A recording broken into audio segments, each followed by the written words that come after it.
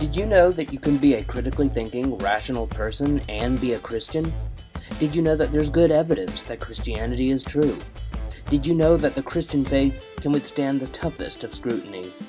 Welcome to the Cerebral Faith Podcast, where we believe because of the brains God gave us and not in spite of them.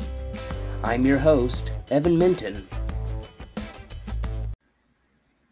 Welcome to the Cerebral Faith Podcast, where we use the brains that God gave us. In his book, The God Delusion, the atheist writer Richard Dawkins wrote that, quote, "The God of the Old Testament is arguably the most unpleasant character in all fiction, jealous and proud of it, a petty, unjust, unforgiving control freak, a vindictive, bloodthirsty ethnic cleanser, a misogynistic, homophobic, racist, infanticidal, genocidal, filicidal, pestilential, megalomaniac, excuse me, I can't talk, megalomaniacal, sadomasochistic, capriciously malevolent bully," end quote. But is that actually true? Many atheists, Richard Dawkins included, would say yes. There's even a whole website called evilbible.com, which is devoted to showing you from the Bible just how of an unpleasant character God is. Well, my guest today is philosopher Paul Copan. He is known for writing a book responding to all of these various moral criticisms of the Bible. We're going to be getting into some of that today. It's called "Is God a Moral Monster? Making Sense of the God of the Old Testament." I love the book. It's one of my favorites. There are a handful of books that deal with this topic, but I think his is the best because of its accessibility and because of the depth. It gets really deep into the weeds. I think it even addresses some of the some obscure things like the whole Acon's family getting stoned incident. Just others are kind of more broad and don't quite get as in depth.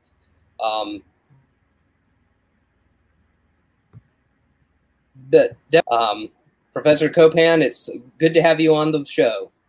Thanks so much, Evan. Great to join you and look forward to our conversation. So, first off, many atheists accuse God of being arrogant or a narcissist because he demands worship. He doesn't just desire it, but he demands it. Moreover, we can see from Old Testament narratives that failure to carry out this command is punishable. I would agree that failure to worship God is a sin.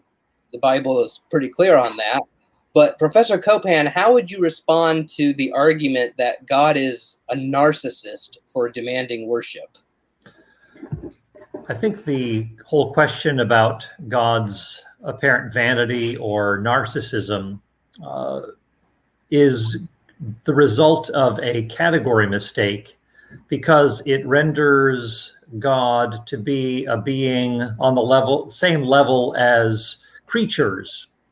But if God is the creator of all things, and God is the one to whom all goodness is to be ascribed, that God is the one who is worship worthy because of his intrinsic goodness, God makes us in his image with dignity and worth in order to know him, to relate to him, and so on.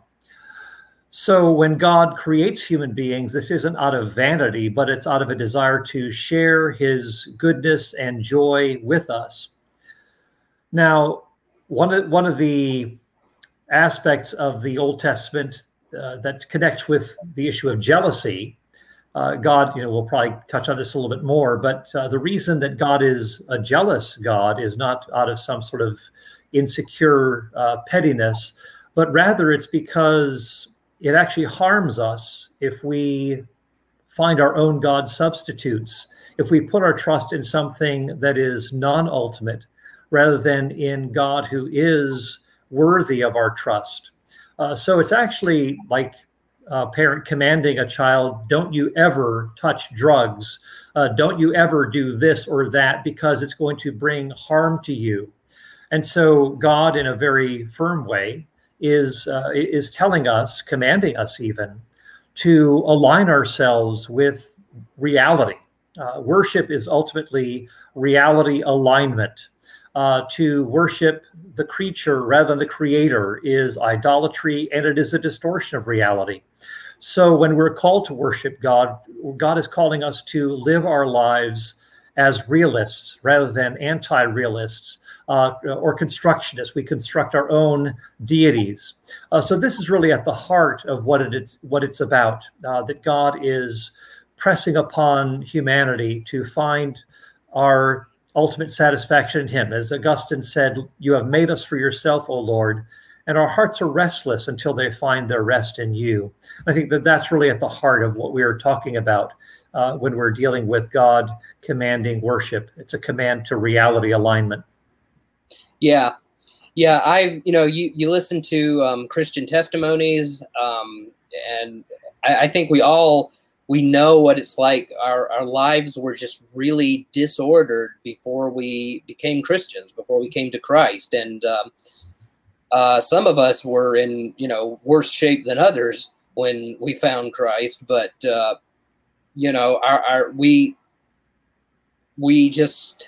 we don't, like you said, we don't properly align our lives to the way we're supposed to. And it's kind of an evangelical cliche, but it is true. Everyone makes something their god, and it's either a literal god like, Baal or Asherah, or it's yourself, you live a hedonistic life, or it's some object like drugs, sex, or money. And when you live for those things, if you make that your number one priority, that just brings a whole lot of unhappiness both to yourself and to those around you. Absolutely. C.S. Lewis, in his book, or in his essay, The Weight of Glory, talked about how we, that as we worship those God substitutes, because they're not ultimate, they're destined to break the heart of their worshipers. So it's inevitably going to let us down. And so that's why putting our trust in the one who made us in his image, who made us for a relationship with himself, who made us out of a free gift. God didn't have to create us. He created us to enter into that joy and love that the triune God shares. Yeah. Now, the way I understand your response is that God commands us to worship him because if we worship other things, it's going to bring us harm. It's going to bring us destruction. It's going to make us and everyone around us unhappy. And I definitely agree with that. But I think there are like two sides of the coin.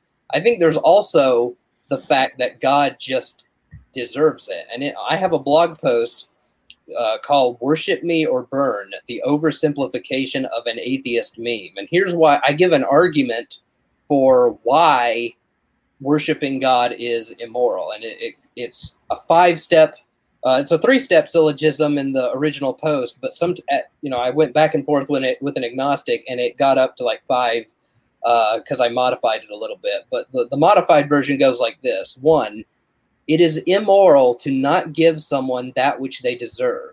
2, God deserves worship. 3, therefore, it is immoral to not worship God.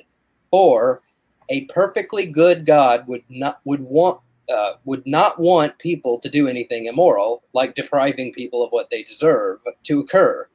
5, therefore, a perfectly good God would desire people to worship him.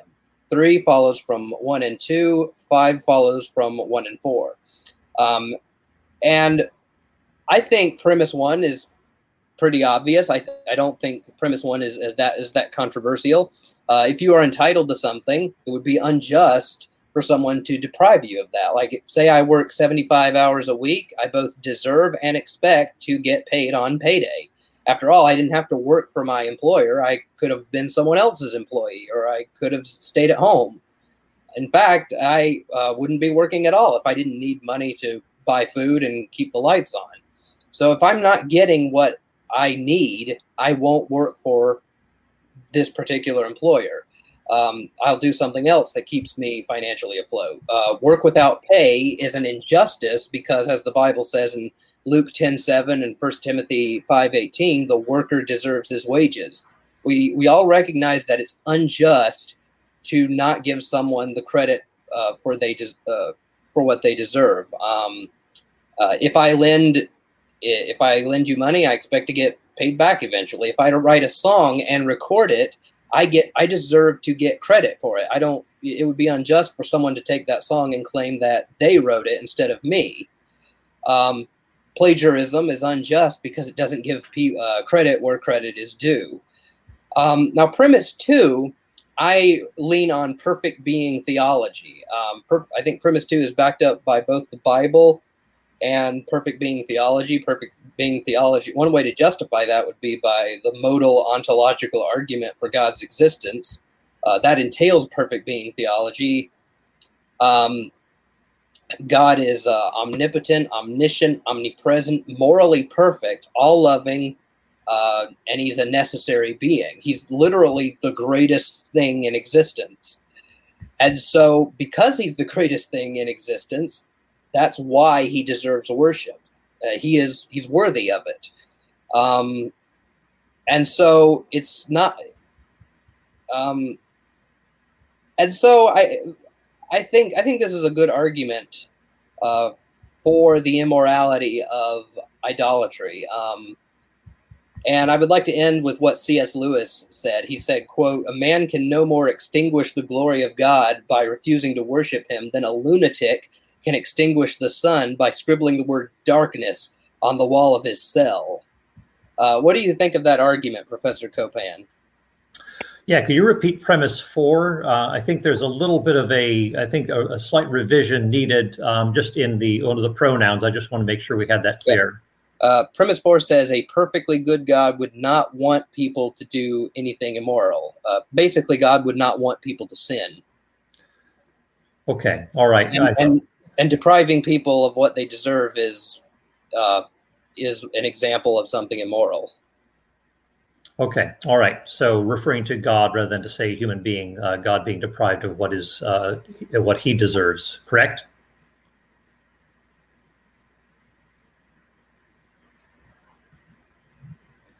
Yeah, sorry, the screen was frozen for a second. I just want to clarify that. Go ahead.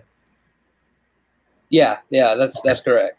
Yeah. Okay. Yeah. No, I do think that articulates what is behind the point that we are trying to make, that God is indeed worship worthy, and if God is worthy, deserving of worship, that we are morally obligated to acknowledge him. In fact, Paul says in Acts 17, 30, that God commands all people everywhere to repent. That this is a just command, and also God gives, with the implication there too, is that God gives people what is necessary to actually repent. So he prepares the way for anyone to repent. So it's not as though God commands it, but doesn't actually give the resources to do so. So I would certainly affirm that is endorsed by Scripture, and as you said, by the notion of perfect being theology, which is, I would say, supported by Scripture. It I think indeed flows from Scripture. Yeah. Yeah, so good. I thought it was a good argument, and for anybody interested, I'll leave a link to this blog post in the podcast description, and I'll also leave a link to Paul Copan's book, Is God a Moral Monster? And if you're interested, if you're one of those weird people that reads lengthy comment sections, I got this long back and forth with an agnostic friend of mine named Sam Burke. We have like 47 comments of debating this issue. So yeah, you could check that out. So next, this is another objection that that's related to worship, and that's the issue of jealousy. In the giving of the 10 Commandments in Exodus 20, we read, "And God spoke all these words, I am the Lord your God, who brought you out of Egypt, out of the land of slavery. You shall have no other gods before me. You shall not make for yourself an image in the form of anything in heaven above, or on the earth beneath, or in the waters below. You shall not bow down to them or worship them. For I, the Lord your God, am a jealous God, punishing the children for the sin of the parents to the third and fourth generation of those who hate me, but showing love to 1,000 generations of those who love me and keep my commandments. Verses 1-6. Elsewhere in the Bible, we read that jealousy is a sin. Isn't God sinning by being jealous? In the mention of divine jealousy, it's in the context of idolatry. And God, and of course, within the context of Israel, God has made a covenant with the Israelites. And so it's often portrayed as a husband-wife relationship. God has entered into this relationship with Israel. And marital terms are used to convey this bond.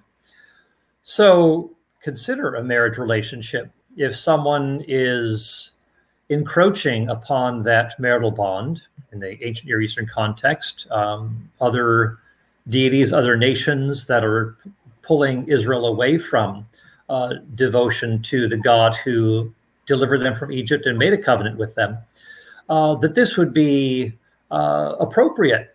If there is a husband who is not jealous when there is a guy who is flirting with his wife, if a husband is not concerned about encroachment, there's something wrong. There's something morally deficient about this picture. We recognize the appropriateness of jealousy. In fact, the word jealousy, for example, in Greek, it's related to the word zeal. It's the same word. Zeal or jealousy for your house has consumed me. Is said about Jesus after he drove the money changers out of the temple. So it's that God is zealous for his people. God is zealous to maintain and preserve the integrity of that relationship. And where something is not, where something infringes upon that, where Israel is being pulled away from that, jealousy is totally appropriate. It doesn't spring from insecurity. It doesn't spring from pettiness. It springs from the appropriate commitment that comes out of this loving covenantal bond that God has made with his people. Yeah. The way I understand it is exactly the way you said. It's like it's a marital sort of jealousy because you have, and the Bible, like I said, it even talks about, this husband-wife relationship between God in the Old Testament and between Jesus and the church in the New Testament. Mm-hmm.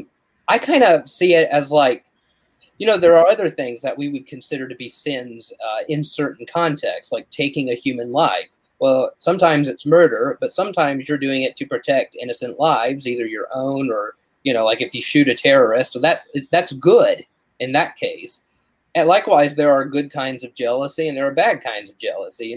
If you are jealous of your sibling because your parent got him, shinier toys, or is spending more time with them, or at least, you perceive your parents as spending more time. Well, that's not a really good kind of jealousy. But if your wife is, flirting with all kinds of men, or even worse, if she's actively having sex with those men, then that's a good jealousy. It would be very right to be angry over that. And God, the book of Ezekiel. I listened to Michael Heiser's Naked Bible podcast, him, exegeting the book of Ezekiel. It's really, really explicit. The English translations have toned it down significantly. And the way that he describes Israel, whoring after other gods, it's just really, really graphic. He talks about Israel as just the worst whore who ever lived. Mm-hmm. Yeah. That language does appear over and over again. Of course, Hosea is another example of that husband-wife bond, and the picture of a prophet who goes out into the streets to tell the Israelites to repent. And you can imagine the Israelites mocking Hosea, saying, "Hey, we know where your wife has been." And he would say, "Well, that's exactly what you're doing with God."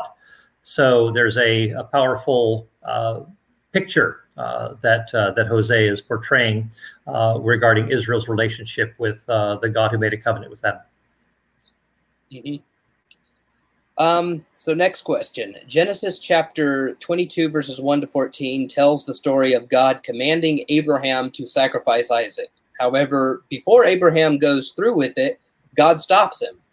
The skeptic objects that God is essentially toying with Abraham here. Command your son. And then while Abraham is in mental anguish over the thought of losing his son, at the last second, God goes, just kidding. It reminds me of a meme I saw where the angel of the Lord appears to Abraham and said, dude, it's just a joke. There's the camera over there, referring to the Candid Camera series. How would you respond to this objection? Well, it does not take into account the broader biblical narrative that portrays Abraham and God as having had a lengthy, trusting relationship. And God has also not only provided, called Abraham out of the land of the Chaldeans, but has also brought him to a new land, has provided for him, has provided a miracle son for him in Isaac.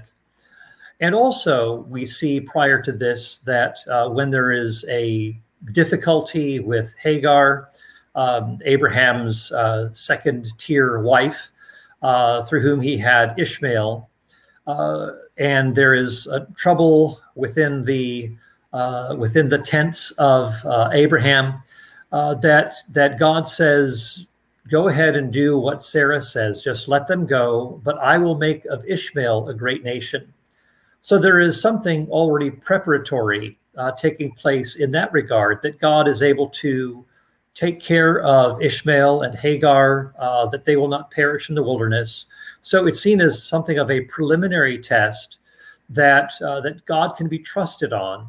And so in the next chapter, in chapter 22, God says, in the same language as used as when Ishmael and Hagar are taken, when they're leaving, that God is using tender language. Please take, several commentators note that there is a certain tenderness that is expressed in how God tells Abraham to do this.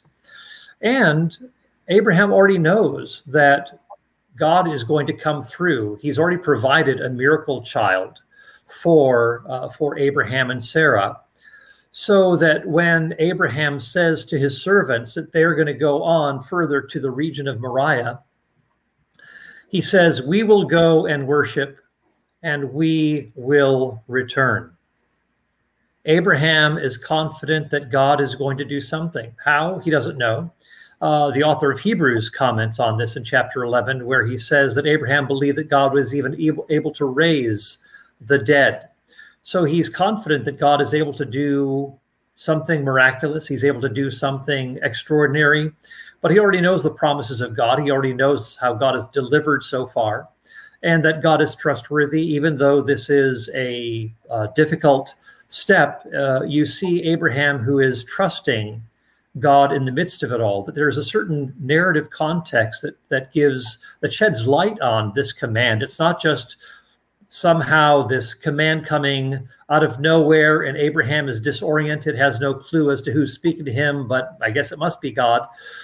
No, there's a narrative context. There have been, in chapter 12, that's where all things begin, and then we get to chapter 22, and that's where we have the narrative related to Isaac. So I think that there's a lot of times it can be caricatured, overplayed, a lot of things left out of the picture. That once you look at the broader narrative and God's relationship to Abraham and the trust that has been built over the decades between Abraham and God, that there is a relational grit and tenacity that isn't just something that is a flash in the pan. Yeah, I think that's a good answer. How do you respond? This is really not this follow-up question. It's not so much an objection to the goodness of God. It's really a question about the omniscience of God. People will ask, well, God knows everything. He knows he knows that, if he commanded Abraham sacrifice his son, then Abraham would do it. So why does God need to test Abraham's faith, since he already knows what Abraham was going to do, and even what he would do? Open theists would say, well, God doesn't have foreknowledge, and that's why he had to test Abraham, to see, if I test Abraham, will he go through it? Oh, he did go through it, so that means he's worthy of the promise after all. Does the open theist have a point here? I would say that the open theist, interestingly, will take some things, like Greg Boyd mentions this, that and they tend to be very literal. That this is that God literally doesn't know what the future is when it comes to human free choices, and so this is the actual God who doesn't know. But when it comes to God saying to Moses or Joshua that you're to drive out the Canaanites, well, that's not the actual God speaking. That's the textual God speaking. That's what the author's own imagination and fallen worldview and proneness to violence is actually saying. So it's not the actual God, the real God, but it's actually the textual God of the narrator or of Abraham or Moses or Joshua themselves. So interestingly, I'd say, well, why not say that this profession of or seeming ignorance of God is merely the textual God, not the actual God. This is just kind of a literary sort of thing that, so I would say you can kind of flip it on its head, but more to the point, I would say there are many places in the Old Testament, for example, where God is asking questions, and it sounds like God is ignorant, but he's actually not. It's just kind of a literary interplay expressing the divine human dynamic. So when God says, Adam, where are you? Does that mean he doesn't know where Adam is? When God says to Abraham in chapter 18 that God is going to go down to Sodom and Gomorrah because the outcry has come up to him. And it says, I will go down and see if this is true, and then I will know. Well, God doesn't even know the present in this instance. According to the open theist, God knows all things up to the present. Well, in these cases, God is going on in the present. I'd say a safer place to land is that this is literary. It's not to be literalized, and that even the author of Hebrews recognizes that Abraham believed that God was even able to raise the dead before he raised the knife. And also the text itself, Abraham says, we will worship and we will return. He's speaking that saying that both he and Isaac will return. Doesn't know how it's going to happen, but it's going to happen. He's confident of that. One option that I've reflected on is that God may have done it for the sake of the heavenly host, the divine council. I think that this may have been, why God tempted, let Satan tempt Job in Job 1 and 2, where you have the sons of God being present, and Satan makes his accusation. So maybe it was to vindicate Abraham, not for himself, because he already knows, but the non-omniscient angels who may be present. What do you think of that option? Well, I mean, it's possible. Wouldn't rule that out. But I would say, too, that there's also a theological point that's being made here.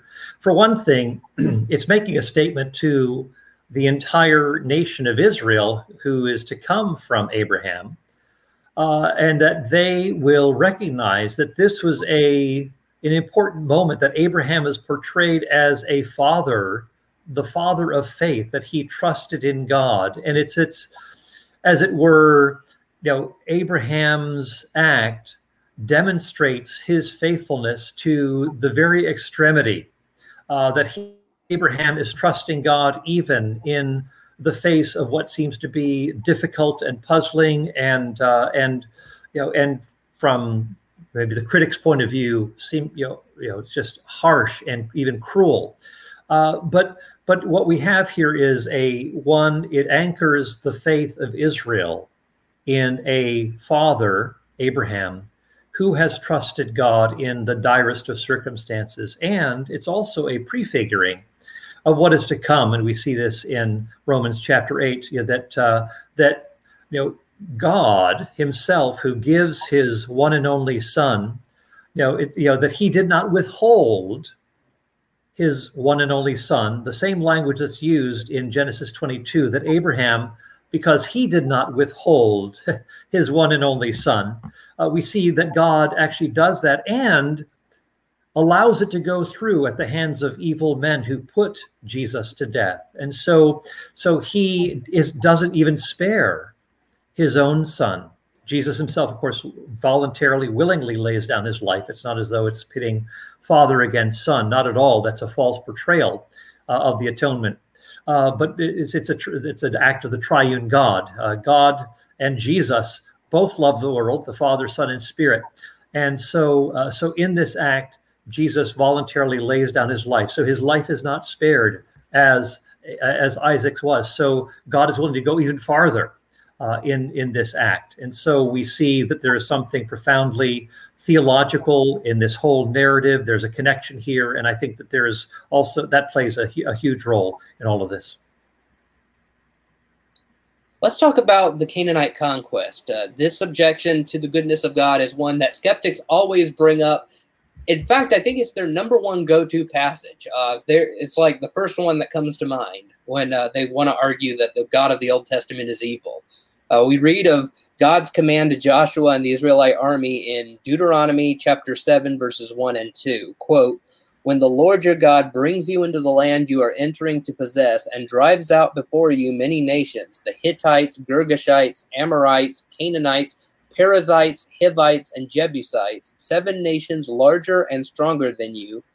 And when the Lord your God has delivered them over to you and you have defeated them, then you must destroy them totally, make no treaty with them, and show them no mercy." End quote. The skeptic reads this passage off and says, how could a loving and good God command genocide? Paul Copan, how would you respond to this? Did God command the genocide? How could God? Well, I would say that, one, genocide is not in view. For one thing, it's not as though God is, or the Israelites, for that matter, have a disdain for the Canaanites. It isn't driven out of any sort of ethnic component. For one thing, God tells the Israelites in the book of Ezekiel, that you came from the you came from the land of the Amorite. That it mentions the Canaanite roots, Canaanite and Hittite roots, and that the Israelites come from that very stock. So it's not as though this somehow connected to ethnicity. You put an Israelite and a Canaanite next to each other, you can't tell the difference between them. They speak the same language, they dress the same way. So there's no fundamental difference in terms of what they look like. What the fundamental issue is, and Deuteronomy 7 also talks about this, is that they're worshiping false gods that are going to be a snare to the Israelites. But it's interesting too to add, if you keep reading, that when it says, when you have destroyed them, it says, do not make a treaty with them, do not intermarry with them. Well, if they've already been destroyed, if they've been utterly obliterated, well, what are you doing making treaties with them? Again, it represents a kind of clash between some of the images that are there. We see that even in the book of Joshua, where we're told, especially in chapter 11, that Joshua did all that Moses commanded in terms of, quote, utterly destroying. But as we read the text, the Canaanites are not at all utterly destroyed. They continue to hang around. In fact, in Joshua 23, we're told that there are many nations still that need to be driven out. In Judges chapter 1, which follows right on the heels of Joshua, we see that the Israelites could not drive out this or that Canaanite people. They continue to remain, like the Jebusites, they continue to remain there to this day. So what's going on here? Well, on the one hand, you see that trash talk that I've been talking about, that the Israelites have been that they've been part of this ancient Near Eastern trash talk where we say about a team, well, we totally slaughtered those guys, we totally annihilated that team. It was that way in the ancient Near East. You could have a narrow victory and still talk about slaughtering your opponents, utterly destroying them, etc. That this is common in Egyptian, Assyrian battle accounts, where there's that exaggeration. And it's also true, especially in Joshua, where we have that language. So you can have people who are allegedly utterly destroyed, and then you look sometimes the same chapter, sometimes a couple of chapters later, those same people are around. They haven't been utterly destroyed, not by a long shot. In fact, the Canaanites continue to linger in the land for generations, to the time of Solomon and beyond, into the time of Hezekiah. So it's a very long period of time. We see lots of Canaanites there. John and Harvey Walton offer a helpful analogy here. Because they tie the issue of, quote, utter destruction to the issue of identity. The problem is not the Canaanites, because the Israelites have had friendly relationships with the Canaanites over the generations. The problem is when those Canaanites are involved in pernicious practices like bestiality, temple prostitution, infant sacrifice, incest, and so forth. These things that would be considered criminal in any civilized society, and present a threat to the fledgling nation that God is calling to bring blessing to the ends of the earth, that there's a lot at stake in this matter.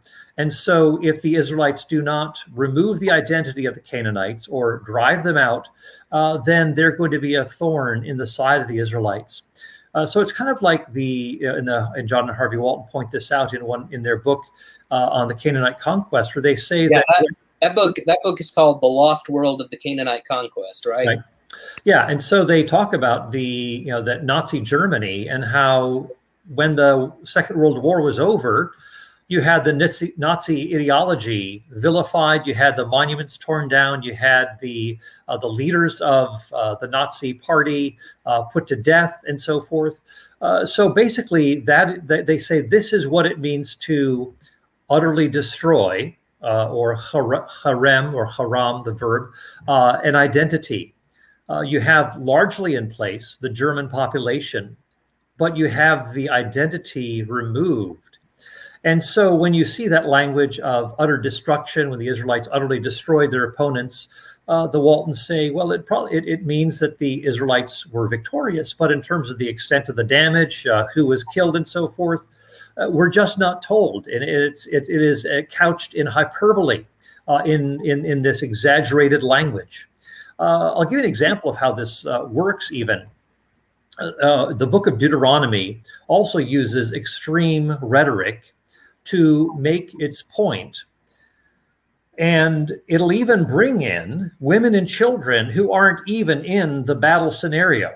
So for example, in Numbers 21, we have this battling of these two kings, Sihon and Og, these two kings, and the Israelites utterly destroyed them. Well, we're told in one of these battles that Og takes his army and they travel 20 miles, so that from one river to another, the Arnon to the Jabbok River, and they, so this is a kind of a hefty military hike that they're undertaking. So women and children obviously aren't going to be there, but when you read the recounting of this in the book of Numbers, chapters 2 and 3, it mentions the sweeping language of man and woman, young and old. It looks like they're there, but actually, when you look at the original battle scene, it was just the king, his sons, and the armies.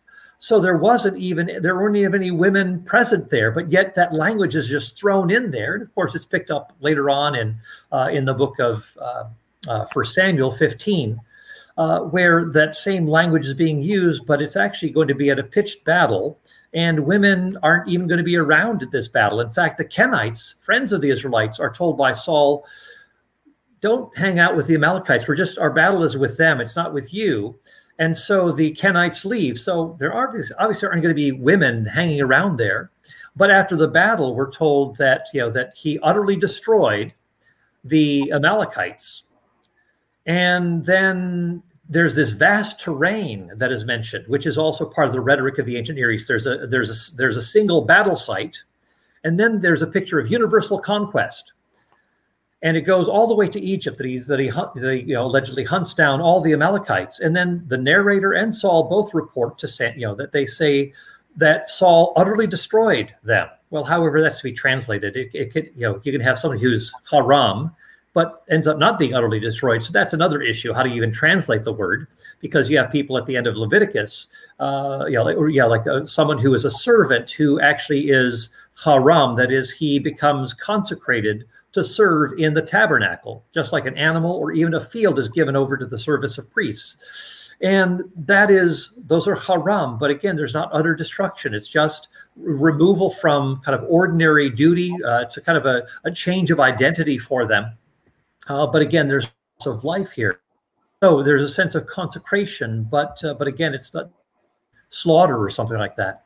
So there's a lot going on. And even when you get to 1 Samuel, at the end of 1 Samuel, David again, just like Saul, he's fighting against the Amalekites, and 400 of the Amalekites escape. And David fights over that same vast terrain that Saul did earlier in the book against the Amalekites. So something else is going on here. And so I'd say that there's a lot of that ancient Near Eastern rhetoric going on. There are a lot of literary devices going on here. And we have to be careful about simply saying, oh, that's genocide. There's a lot more going on here. Yeah. And there was even like an archaeological description. I can't remember who, but it was some army that said that they completely destroyed Israel. But we know that wasn't, that's not the case, because Israel's still here today. It was there in 500 AD. It was there in the time of Jesus. Israel was there. The Israel and Israelites lived long after this inscription.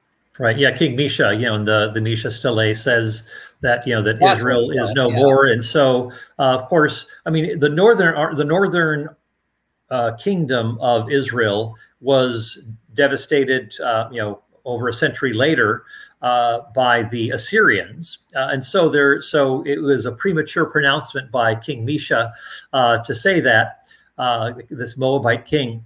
And you do have that sort of thing, the various Egyptian pharaohs who are saying that they've utterly destroyed, they've left their opponents as ash, that the king only remained and there were no other opponents left standing, etc. Again, we know from the historical realities that those were hyper exaggerations. And by the way, I'm working, of course, Matt Flanagan and we worked on a book together called Did God Really Command Genocide, which goes into a lot more detail on this.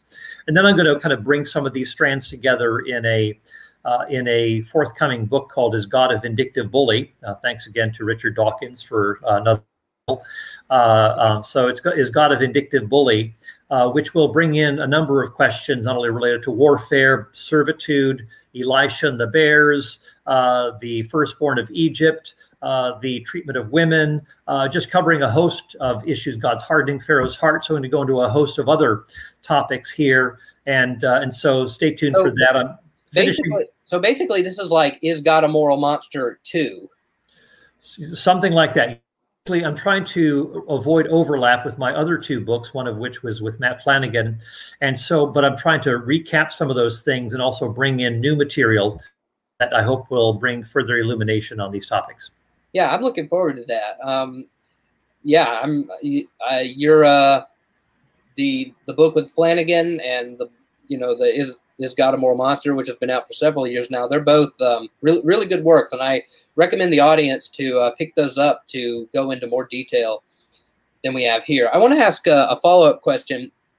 I agree with the interpretation that this is ancient Near Eastern warfare language. It's hyperbole. They're not literally destroying every last Canaanite who breathes.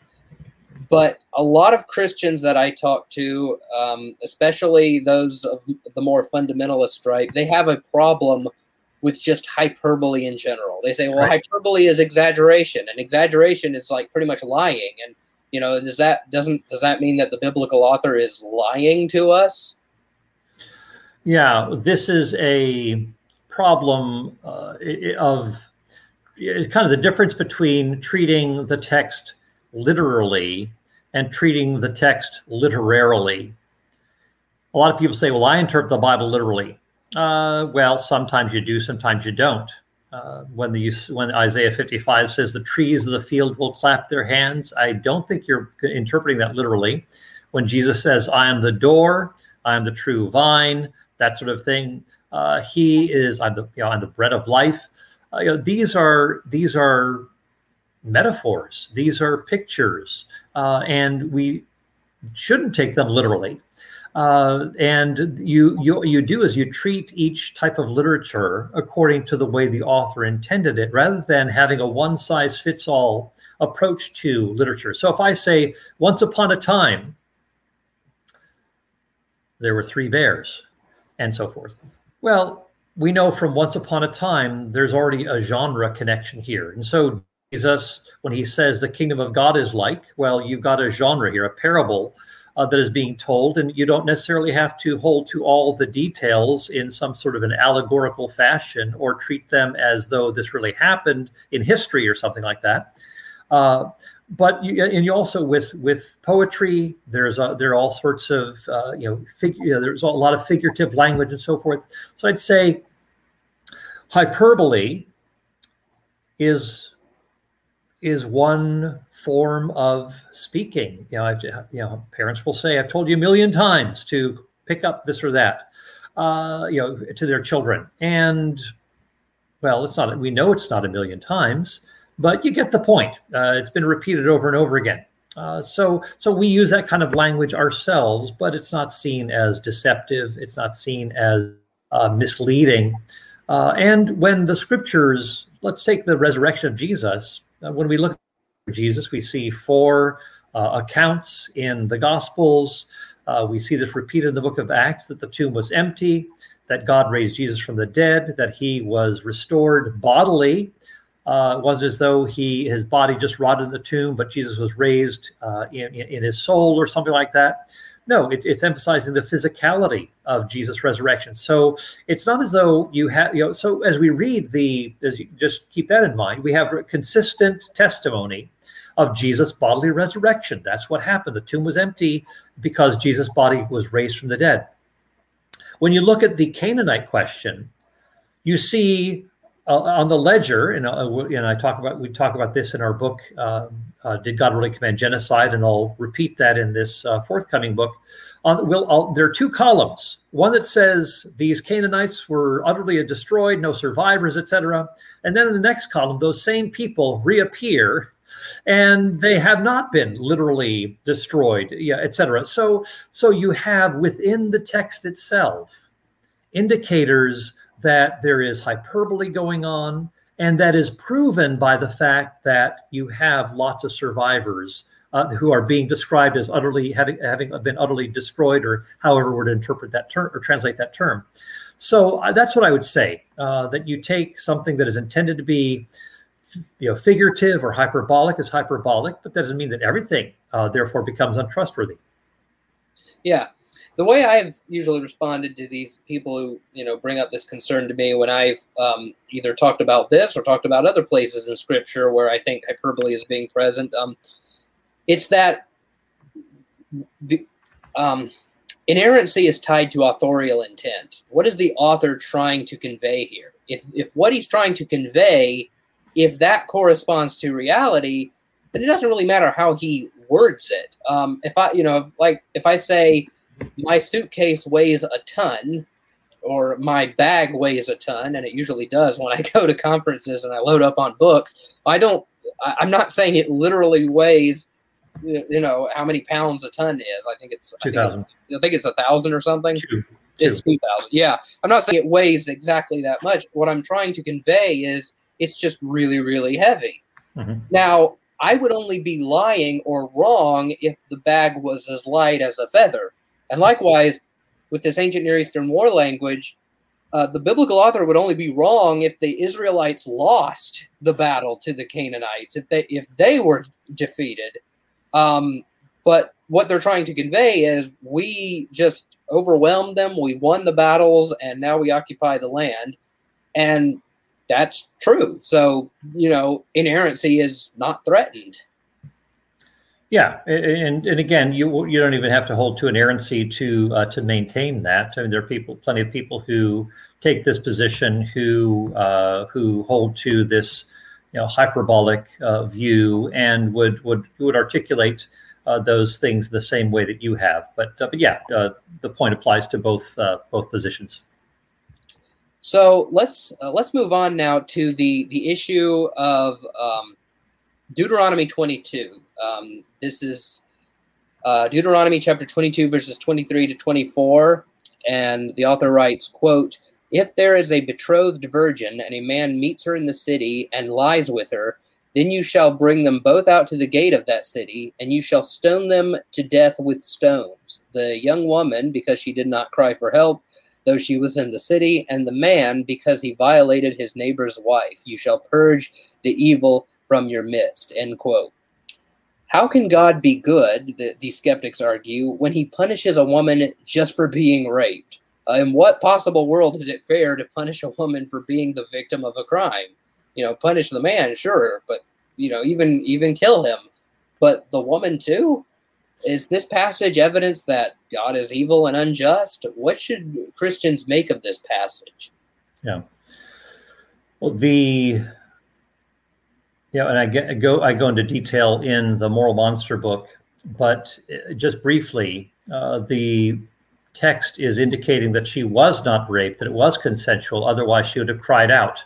That this is a picture of something that is because she was betrothed, it does say that she has basically broken her what is a marital vow. It's like Joseph, who's betrothed to Mary, that he needed, he's going to divorce her quietly, because they were betrothed, they weren't even married, but yet the betrothal itself was binding. And so in the same way, because she violated this covenant with her betrothed, it's clear, and the text indicates that she was not crying out, that it was, the assumption is that it was consensual. So this is not at all a rape scenario. It's not some sort of a forcible, undesired sexual encounter. So nothing like that. Yeah, and there's even a similar passage, I think it's in the same chapter, I don't know, where the author says, if a woman is in the, I don't know if it's in the wilderness or in the country, in the country, and she cries out, even though she cries out, she's not going to be held responsible. And what I've read is that the rationale there is she's not being held responsible because no one was there to hear her. So even if whether it was consent or rape, her crying out wouldn't have made a difference. People wouldn't have known if she'd cried out or not. So there's a contrast between this one and that one. Right. It assumes that she cries out, but no one hears her, and so yeah, the conditions are certainly suspect that this happened without her consent. Yeah. So next is the issue of slavery. How could God allow slavery? Why didn't he command, when he was given the Torah, when he was given the commandments to Moses, "Thou shalt have no slaves"? But instead, what he does is he regulates it. He doesn't do away with it. And skeptics say, well, that means God is pro-slavery, and a good God wouldn't be pro-slavery. How do you respond to that? Well, the term slave is a loaded one, and the King James Version of 1611 actually only had the term slave once in the Old Testament, and it wasn't even in the Hebrew text from the book of Jeremiah.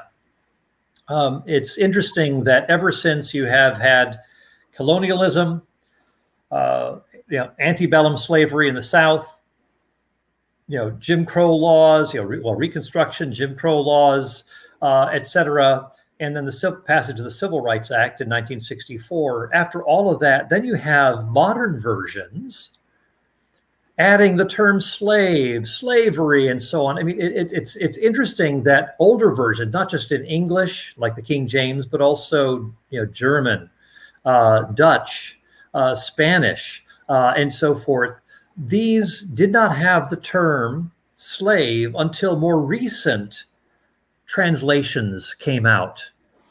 Now, what's interesting is that the term slave, servant, comes from the word to work, or sometimes to serve. Avad, the term eved is the term for servant. And so it can simply mean a worker, someone who is hired to work. And it does indicate, it's a neutral term. You can have someone who is a servant of the Lord, an Eved Adonai, a servant of the Lord, like Moses or Joshua. It's an honorific title. You also have, in the book of Exodus, you have the people of Israel who are Pharaoh's servants. I mean, of course, they're being oppressed. It's bitter and so forth. So you have these adjectives that connote negativity. And then God tells Moses, tell Pharaoh to let my people go. Why? So that they may serve me in the wilderness. First, they're serving Pharaoh, but they're going to freedom under the, in service to the Lord. So God, so it's a picture of liberation. So one is seen negatively, the other is seen positively, but the same term is being used. So it's the just kind of slapping on the label, oh, that's a slave. Well, it actually doesn't tell us anything about, well, is this servant or slave, is he enjoying himself? Like, for example, in Exodus 21, there's a servant who says, hey, I love my master, my employer. He's been contracted out for 6 years as an indentured servant. He says, hey, I love this gig. And he says, I'm going to make this a permanent thing. And so there's a ceremony to make this permanent. So so who says that being a, quote, slave or servant in Israel has to be oppressive? No, the ideal is that, ultimately you would just stay on with this person who's been employing you and giving you shelter, clothing, work to do. You're part of the household. I mean, it's a great gig. And so John Goldengate, Old Testament scholar, says, even lifelong servitude, like this Hebrew servant in Exodus 21, it could be something that is a kind of a happy, secure, contented place to be. Who says it has to be oppressive? So we say, oh, look at the same sort of thing in Leviticus chapter 25, where you have foreign servants who are, it says you can acquire them. You can bequeath them to your children. A lot of people, I think this is probably the toughest text people have to deal with. So I go into a lot more detail in this forthcoming book, Is God a Vindictive Bully, than I did even in my Moral Monster book. So what is going on here is that you may acquire these foreign servants. Interestingly, the word acquire is also used of acquiring an Israelite later on in the chapter. So an Israelite is being acquired, but it deals with this kind of transactional, legal, contractual language, where even at a formal ceremony, Boaz acquires, the same word kana is used. He acquires Ruth as his wife, which is part of a land deal, that he's also purchasing land that's part of this transaction. But again, Ruth is portrayed as someone who is a wonderful woman. He calls her an excellent woman, etc. So it's not as though she's somehow purchased as though she's a piece of property. Certainly not. She's portrayed as someone who is a dignified woman, not some sort of an object. So anyway, as we go on, we see that even the foreigner can become a person of means in the land of Israel. Now, the reason that people will attach themselves to Israelite households and stay with them permanently is because they don't have anywhere else to go. They can't own land, and so they are inherently dependent upon the Israelites and going to often attach themselves to Israelite homes and work within that kind of a setting. Doesn't have to be bad, and they could do that permanently. And so we're not told anything about how this is a terrible arrangement, that you can't find security and contentment within this even long-term permanent relationship. But when we think of slavery, we think, oh, negative, that's not good. And of course, our modern discourse has colored how we understand the term slave or serve, the term servitude, and our modern translations don't help the situation at all. So, there are plenty of other questions that we could go into, but that gives you a little bit of the guts of it. But I think using the translation slave inherently slants things negatively. It will, you're already having to recover ground just by using the term slave and all of the negative baggage that goes with it. Rather than saying servant and then, okay, how are these people who are described as servants? Is it negative? Is it positive? Is it neutral? And then you look at it that way. But I'd say, slave, using the term slave, it automatically brings up a lot of that emotional baggage in the minds of modern people. And we, I think, ought to be careful about simply defaulting to that. And I'd say the term servant is a better term that avoids a lot of that emotional baggage. And then you just look at these various contexts to see, oh, is this something that is kind of like what's going on in Egypt, or is it something much more benign or something neutral or whatever? And people would often sell themselves into quote unquote slavery, right, for the purpose of, I've read it was, pretty much like a welfare situation. They didn't get like a check from the government. They had to do something else to stay alive. Yeah, exactly. And again, we're not saying that these conditions, we think, oh, Social Security, welfare checks, Medicare, Medicaid, and so on. Lots of great government helps for people who are in need. Now, we have to be careful about turning our safety nets into hammocks. That could be a danger. But the Israelites didn't have these sorts of things. And so you'd have alternative ways of helping the poor so that they didn't have to sell themselves, like gleaning laws where you did, or sometimes called scrumping, where you can take olives or figs from a tree. Not all of it should be plucked, or leaving the edges of your field so that uncut, so that aliens, the poor, can come and help themselves to that, like Ruth does in the book of Ruth in Boaz's field. So she's a Gentile, vulnerable.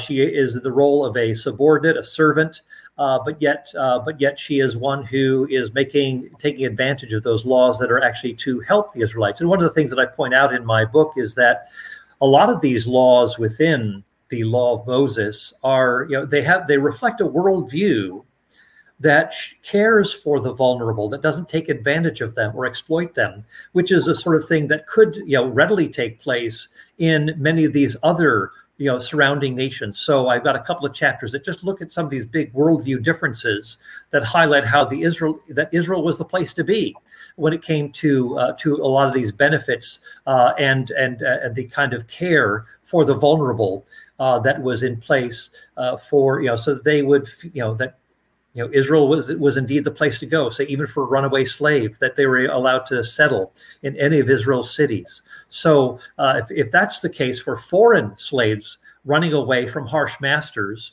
and they're not to be returned to their masters, how much more for people who are facing harsh conditions within Israel, that there's a freedom to leave too, if they desire. So there's a certain freedom here.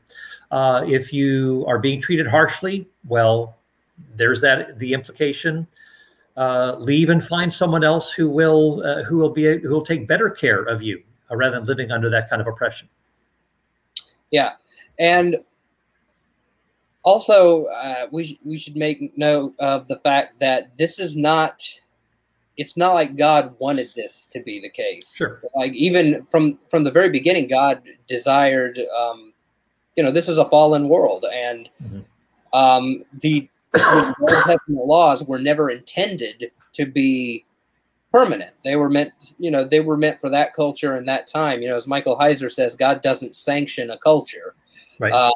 So he was working within that culture, and it would have been disastrous to overthrow slavery at that time. So what he did was he just worked within it and made sure there wasn't any abuses. Okay, we're going to have the slavery thing going on. Let's make sure, servitude. Let's make sure that people are treated right. Let's make sure there's no power struggles and so. Sure. And also, there's no one was supposed to be forced into slavery. There's kidnapping laws in the Old Testament. So it was usually a voluntary thing. Right. Yeah. And so there is you're right about the fact that we're dealing with, as with any culture, I mean, there are some cultures that are better than others, some cultures that are sicker than others. All cultures are sick to some degree, but some are sicker than others. And so what we have is in Israel an acknowledgement, even the fact that the old covenant is going to give way to a new covenant is significant. And also Jesus himself said that Moses permitted certain things because of the hardness of human hearts, Matthew 19:8.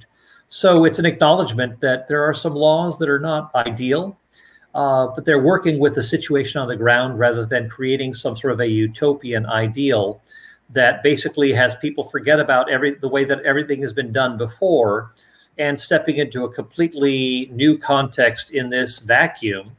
It's something that doesn't operate that way, but God works incrementally with his people and helps them to move. And it's like the laws of, as N.T. Wright has said, the law is like a booster rocket. It is something that does its job, gets the rocket out of the atmosphere, and then it drops off. Once the job is done, it's no longer needed, but it was still necessary during that period of time to get to the people of God where God desired them to be. Yeah, very good. I want to move on now to another Old Testament law issue. And I remember when I came across this in my Bible. I had a large print NLT Bible, and I was reading it on my bed. I was probably like 19 or 20 years old. And when I came across this passage, I was like, what? It's Deuteronomy 21:18-21. It says, quote, "If someone has a stubborn and rebellious son who does not obey his father and mother and will not listen to them when they discipline him, his father and mother shall take hold of him and bring him to the elders at the gate of his town.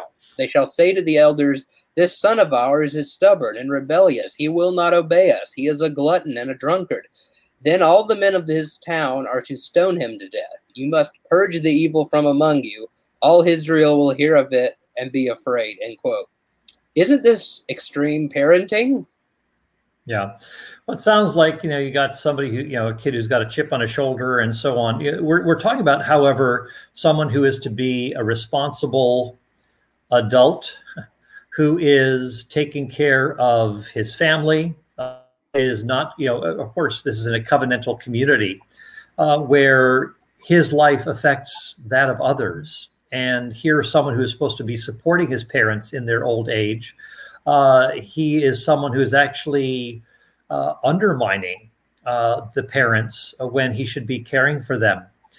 So this is something that is seen as utterly disruptive to the structure. I mean, think of, we hear stories in our own day about how a kid who goes astray, I mean, say in his 20s is ruining his life with drugs and alcohol and so forth. This is something that is, it's a great tragedy, brings great harm and damage to so many people. But let me say this too about these laws. And again, I go into more detail in my forthcoming book, Is God a Vindictive Bully?, in which I modify a few things from my Moral Monster book. And this is one of them, where these laws are seen as exemplary. These laws are seen as sending a warning. Not that this necessarily happened in Israel, but it's simply saying this is a bad thing, avoid it. And even as we look at a lot of these, alleged death penalty cases for adultery that are mentioned in the Law of Moses, we also see that those laws are not actually implemented in the history of Israel when it comes to the death penalty. Sure, when there's murder, that's one thing. And that's the one thing that cannot be commuted to a monetary payment. Then in that case, a death penalty is warranted. But for the 15 other cases where there are potential death penalty threats that are involved, these can be commuted to a payment, and so that the death penalty isn't even carried out. So again, there's the way that the law is handled. It serves as a picture, as a kind of warning, as highlighting certain priorities within Israel. But in terms of the actual, capital punishment as carried in Israel, that's just not how it was done in Israel or in other nations surrounding Israel. So I go into more detail. That's perhaps all I'll say on the matter now. But again, even in this case of a child who is, like an adult who is defiant and is disruptive and is creating trouble and refuses to live within community as he should, as a responsible citizen, the scriptures, the law of Moses warns that this is a very bad thing. It ought to be avoided. Don't get yourself into this sort of thing. Okay, we're going on an hour and 10 minutes, so I'll just ask a couple more questions. I won't ask all of the ones that I had planned on asking. But one of them I'd like to ask. This one just came to my mind right now. What do you think of John Walton's take on the nature of the Torah, like as he expresses in his book, The Lost World of the Torah? Yeah. That it's not, strict legislation. You have to do this, you have to do this, you have to do this, but that it's more of a moral guideline, sort of like wisdom literature, to know that, how to govern something you would consult, but didn't have to follow like to the letter. Right. Yeah, I would say that there is, there are some good things that John Walton and Harvey Walton have to say on this matter. I agree in part on that. I did do a book review for the Christian Research Journal on this, so you can look online to see that. And so but I would say that there are also moral dimensions that come precisely because Israel is part of a story in which God has redeemed the Israelites, that God has brought them out of Egypt, and that this has moral entailments for how the Israelites are to live within their own community. And there are moral entailments that come with how the Israelites are to, say, treat foreigners who are in their midst and so on. So while, yes, there is a certain exemplary nature to this, like even the case that we talked about with the rebellious son, and even how these laws are carried out in Israel's history, they're not actually carried out as capital punishment, typically, except for murder. So I go into details on that, but I'd say there are also moral dimensions that are part of how Israel is to operate, how Israel ought to look out for the vulnerable and so forth, that because God is concerned about how the vulnerable are to be treated, then the Israelites are to imitate that kind of a mindset. So there are moral dimensions to this, and I go into more detail on this, but I think it's precisely because there is a worldview that is being expressed within the Israelites' Torah, the instruction, that this is that there, but there is also a relational component that the Israelites have in this covenant. Unlike other ancient Near Eastern treaties or covenants, God is highly relational with His people in Israel. This is very unique. It is an I-you relationship that God has with His people. And so this brings with it certain moral responsibilities that aren't as thoroughly embedded within some of these other ancient Near Eastern contexts where a king makes a treaty or a covenant with his vassals or his subordinates. So that's all I'll say about that. Yeah. So let's talk about one more moral issue, and that's the issue about Elisha and the she-bears. Critics of the Bible refer to this story, pointing to it as a reason to dismiss the Bible as a holy book. The argument is pretty straightforward. If Elisha would cause bears to attack children, 42 children, for insulting his hairless head, how can we regard him as a good person? Or God as a Trinity? How can we regard God as good persons? Right. Well, as you read the text more closely, this sort of a thing was warned against in, there were warnings in Leviticus, say 26:22, where God says that if Israel disobeys his covenant, say running after other gods, then God is going to render the land fruitless, or that he is going to send wild animals, beasts, who will bereave parents of their children, that the land will be bereft of them. This narrative, of course, in 1 Kings 1, Elisha himself, Elijah, the mentor of Elijah, is a hairy guy. And so by contrast, Elisha was not. He was not as hairy, and so they called him bald head. But to the more to the point, who are these children? Well, just little kids on a playground saying, nah, nah, nah, nah, nah, there goes Baldy. No, it was something much more severe. For one thing, these youths are basically unmarried, unmarried young men who are not yet heads of households. This is a term used for anyone who could be of marriageable age, could serve in the military even, but yet was not married. And so even like Rehoboam, the son of Solomon, who was taking over the kingdom, Rehoboam, rather than listening to the elders, listened to his own peers, those he had grown up with. They're the same ones called youths. So they're the ones who are saying, no, be harsh with the people. And so he follows their advice. He wasn't following the advice of his little children.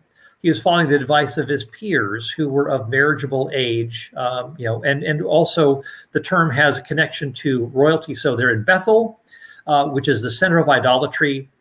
Elijah has just gone up to Jericho, and there are these poisonous waters there, and through Elisha's intervention, the waters become sweet, and the land becomes fruitful. That is, it is no longer bereft. That's the same language that's used. So the land had been bereft of fruitfulness. It had been unfruitful or bereaved. And so when Elisha goes then to this center of idolatry, he is being mocked. He is not taken seriously as a prophet. He is someone who is mistreated rather than being listened to. And so, as God promised in the Mosaic law in the book of Leviticus, 2 bears come out. This is God's judgment on the refusal of people to obey the law, and even being disdainful of one of God's representatives who is there to bring blessing. If you listen to Elisha, there will be fruitfulness. The land will not be bereaved. But if you reject the prophet, then, and even mock the prophet, then these are the sorts of things that are going to happen to you, that God will carry forth his promise to bring judgment through wild animals that will attack you. So it wasn't as though this came without warning. There was warning in the law of Moses that these things will come upon you. These curses will come upon you if you refuse to listen to me. And so we see that being played out there. Yeah. And also, it says, I noticed that it mentions their number. I've seen some commentators say that maybe Elisha even could have been, because this is just a general term for a young person. Could be someone from, even a 15 or an 18-year-old. These are pretty adult-sized guys.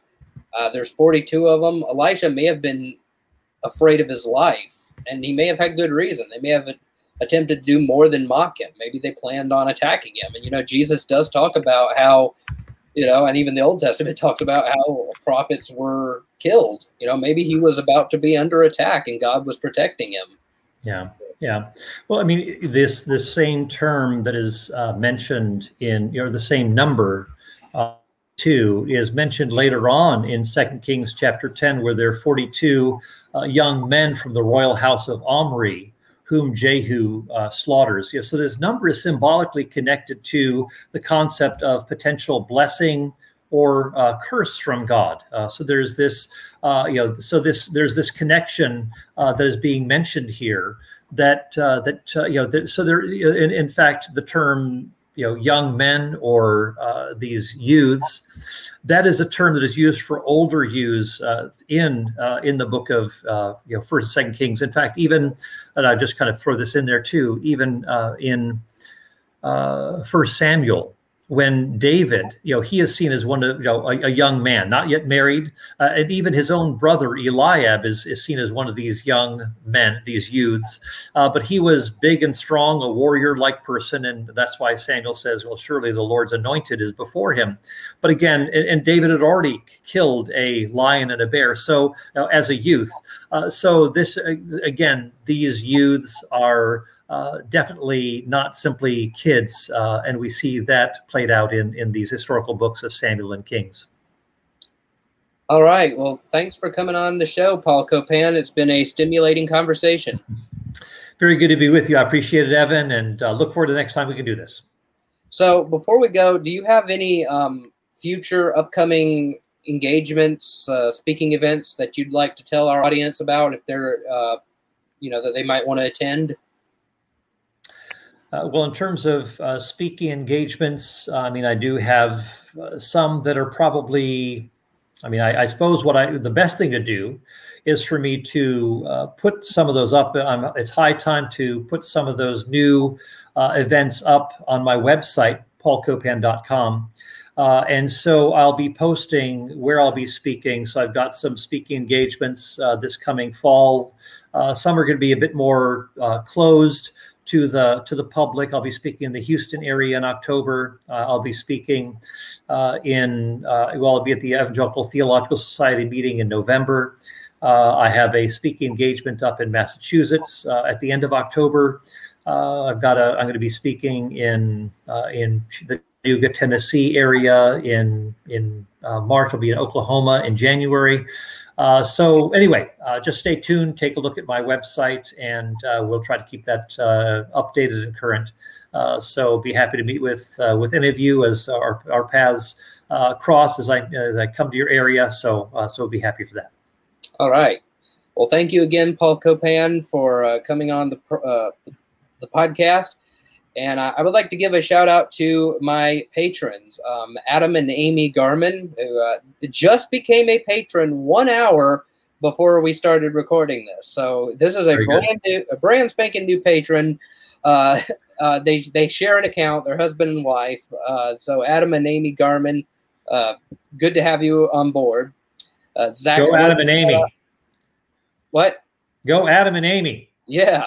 I want to give a shout out to Zachary Miller, Slam RN, Andrew Milnick, Michelle Minton, Christopher Rogers, Nathan Hamilton, Edwin Liu, Jordan Hampton, Brandon Whitaker, and David Parrish. And if you would like to help this ministry financially, go to www.patreon.com/cerebralfaith. Peace out. God bless. And I will see you next time. And keep using the brains that God gave you.